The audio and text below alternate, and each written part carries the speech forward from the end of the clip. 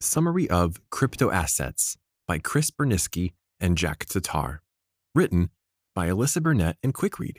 Narrated by Alex Smith.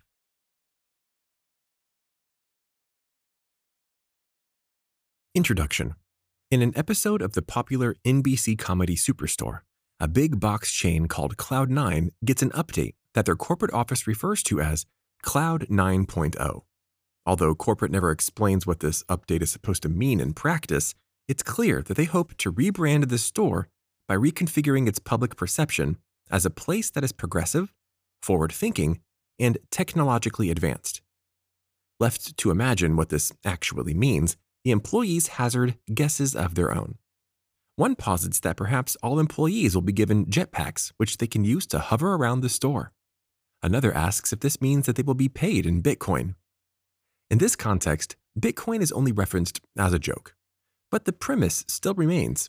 We might not know what Bitcoin really is, but we think of it as the currency of the future. So, over the course of this summary, we're going to explore what Bitcoin is, how it's really used in practice, and the controversy that surrounds it. Chapter 1. What is Bitcoin?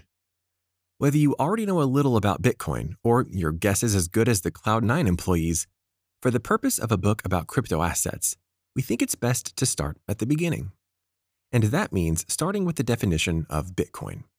The economist Jake Frankenfield has coined his own description that can help us get to the meat of what Bitcoin really is. Frankenfield posits that Bitcoin is a digital currency created in January 2009, following the housing market crash.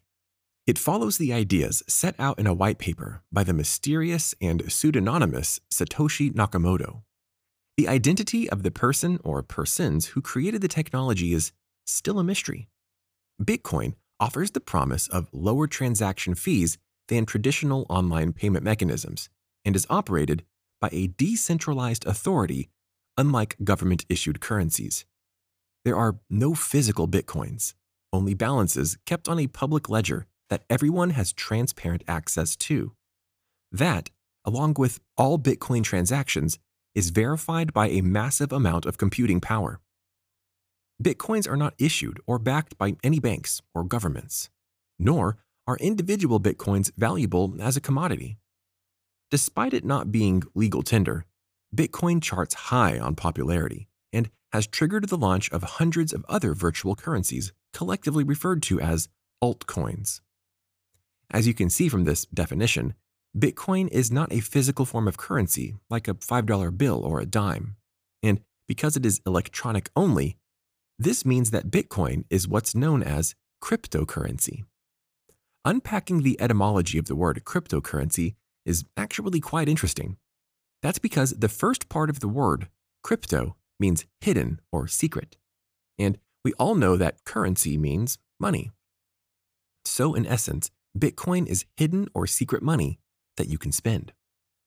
In practice, however, it's not quite as sneaky or as secretive as the name implies. Rather, it's simply a form of electronic currency that you can't cash or physically hold. And the process of spending Bitcoin isn't quite as complicated as you might think. Frankenfield describes the process by explaining that balances of Bitcoin tokens are kept using public and private keys, which are long strings of numbers and letters linked through the mathematical encryption algorithm that was used to create them. The public key, comparable to a bank account number, serves as the address, which is published to the world and to which others may send Bitcoins. The private key, comparable to an ATM PIN, is meant to be a guarded secret and only used to authorize Bitcoin transmissions. Bitcoin keys should not be confused with a Bitcoin wallet, which is a physical or digital device which facilitates the trading of Bitcoin and allows users to track ownership of coins. The term wallet is a bit misleading, as Bitcoin's decentralized nature means that it's never stored in a wallet, but rather decentrally on a blockchain. So, now that we know a little bit about what Bitcoin is and how it works, it's time to dig deeper. In the next chapter, we'll unpack the concept of a crypto asset and to learn why Bitcoin falls in that category.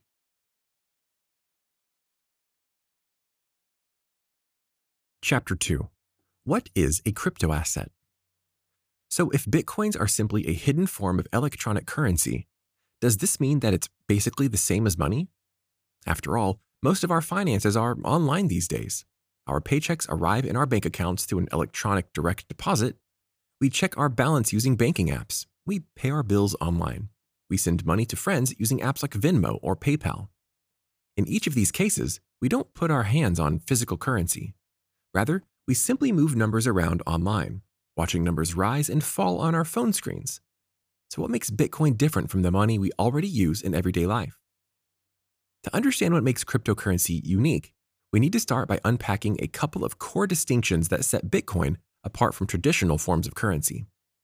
The primary difference is that no businesses will accept Bitcoin as legal tender. For example, let's imagine that you walk into McDonald's and order a Big Mac and fries. Your total comes to an even $5. If you were to say, I have $5 in Bitcoin and I'd like to pay in Bitcoin, it wouldn't do you any good. Even if you had a Bitcoin app on your phone and a secure private key and everything, it wouldn't matter. They simply would not take your money. That's because Bitcoin differs from fiat currency. Fiat currency is the term that we use for the traditional forms of money that we use on a daily basis. For example, cash and the money that's in your bank account both fall under the category of fiat currency. Fiat currency differs from cryptocurrencies like Bitcoin in that fiat currency is controlled by the government. Put simply, the cash in our wallet and the money in our bank accounts have value because the government says they do. But because Bitcoin isn't regulated by the government, it also isn't recognized by the government. The author observes that this is a perfect example of how the government uses its authority to control our finances and our choices at its whim. Because when you think about it, fiat currencies only hold value because everyone has been made to believe that they do. In reality, cash is nothing but a printed piece of paper that our society has imbued with meaning. If our reality was twisted and our government suddenly said that pinto beans were legal currency, then we would all pay with pinto beans and believe that they had value. So, because the government gets to control our financial reality by ascribing arbitrary value to certain types of currency, you can easily see why they have a vested interest in forcing us to pay only with the types of currency that they accept. But cryptocurrencies like Bitcoin don't rely on government-controlled channels. As a result, this has given rise to the popular misconception that Bitcoin is somehow sketchy or unsafe. And in the interest of fairness, it's certainly true that some illegal operations can benefit from the availability of untraceable funds. For this reason, Bitcoin is very popular on the dark web and can be used in any number of illegal activities like prostitution, the drug trade, and the production and purchase of child porn. But the author observes that fiat currencies can be used for all of these things as well, and illegal activity isn't really the government's primary concern when it comes to Bitcoin. Rather, they're concerned that if Bitcoin caught on as a mainstream form of currency, the banking system as we know it might become obsolete. And if we return to the widely publicized myth that Bitcoin is perfect for illegal activity by virtue of its untraceability, it's important to clarify that Bitcoin isn't untraceable by definition. Rather, it simply can't be traced by conventional, governmentally approved means. As Frankenfield observes, Bitcoin is a relatively poor choice for conducting illegal business online since the forensic analysis of the Bitcoin blockchain has helped authorities to arrest and prosecute criminals. It's also impossible to conceal your financial trail by using Bitcoin because every new transaction is recorded and becomes part of the blockchain that characterizes your Bitcoin wallet. And that brings us to the second key distinction that characterizes Bitcoin, its electronic nature. So let's take a moment to explore the definition and function of cryptocurrency. Frankenfield defines cryptocurrencies as being systems that allow for the secure payments online which are denominated in terms of virtual tokens, which are represented by ledger entries internal to the system. Crypto refers to the various encryption algorithms and cryptographic techniques that safeguard these entries, such as elliptical curve encryption, public-private key pairs, and hashing functions. As we mentioned in the previous chapter, users can access their cryptocurrencies using a secure private key known only to the user. They can then use this key to make transactions while avoiding the fees and policies of traditional financial institutions like banks. This means that cryptocurrencies are extremely private and extremely secure. And as you can see from this definition, cryptocurrencies like Bitcoin are not without their own safeguards and tracking functions. And making illegal online transactions isn't quite as easy as you'd think. That safety net exists because of Bitcoin miners. The word miners might invoke an interesting mental picture for you because of Bitcoin's perception as being the currency of the future. As a result, you might think about the California gold rush, where miners raced out west with their pickaxes and their gold dust pans. But the author observes that this is actually a great analogy because mining for Bitcoin is very similar. Just as people hoped gold would be the currency of the future, many people cherished the same hopes for Bitcoin, and mining for Bitcoin is more or less the same process as mining for gold. The only difference is that the process has now been digitized, and now, instead of gold mining being conducted by humans, the process of Bitcoin mining is carried out by supercomputers. Just as people sifted through rocks and silt, hoping to find a few nuggets of gold, these supercomputers sift through copious amounts of complex electronic code to find the details of Bitcoin transactions. As we mentioned earlier in this chapter, Bitcoin authenticity is ensured because each new transaction, also known as a block of code, is added to a public record called a blockchain. Bitcoin miners then perform a similar function to banks or credit card companies when they verify the authenticity of a transaction by adding it to the blockchain. Once a transaction is part of the blockchain, you and other Bitcoin users can look up that record to confirm that the transaction was safe, secure, and verified. This prevents something called double spending, which occurs when a block or Bitcoin transaction is duplicated.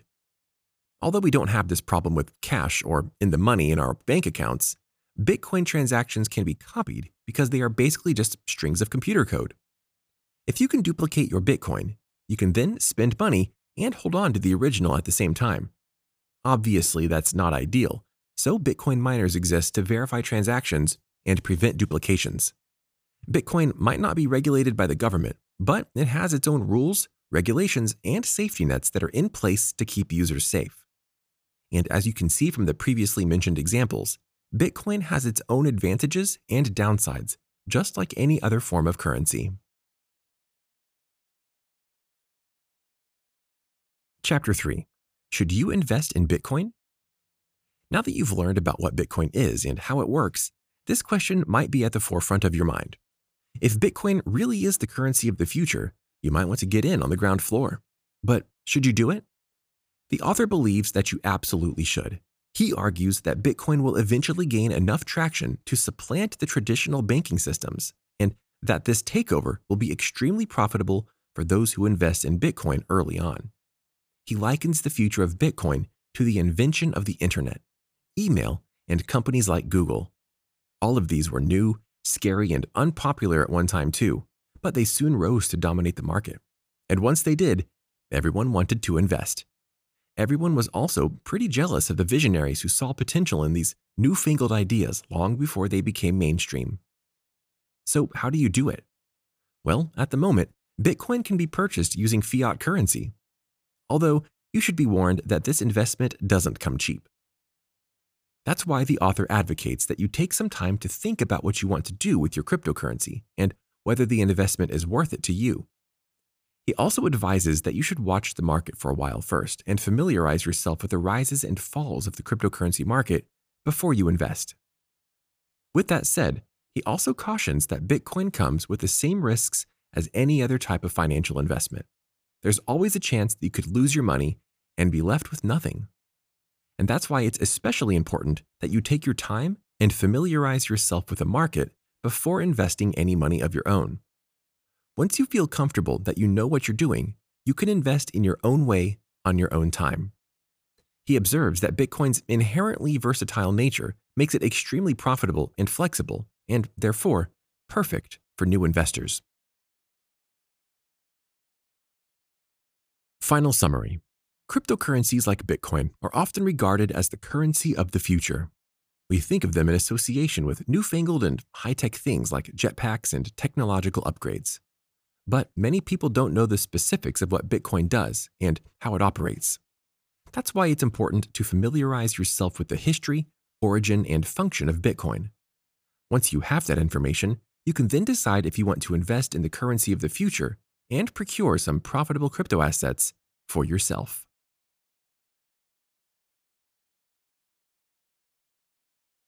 This audiobook summary was brought to you by QuickRead.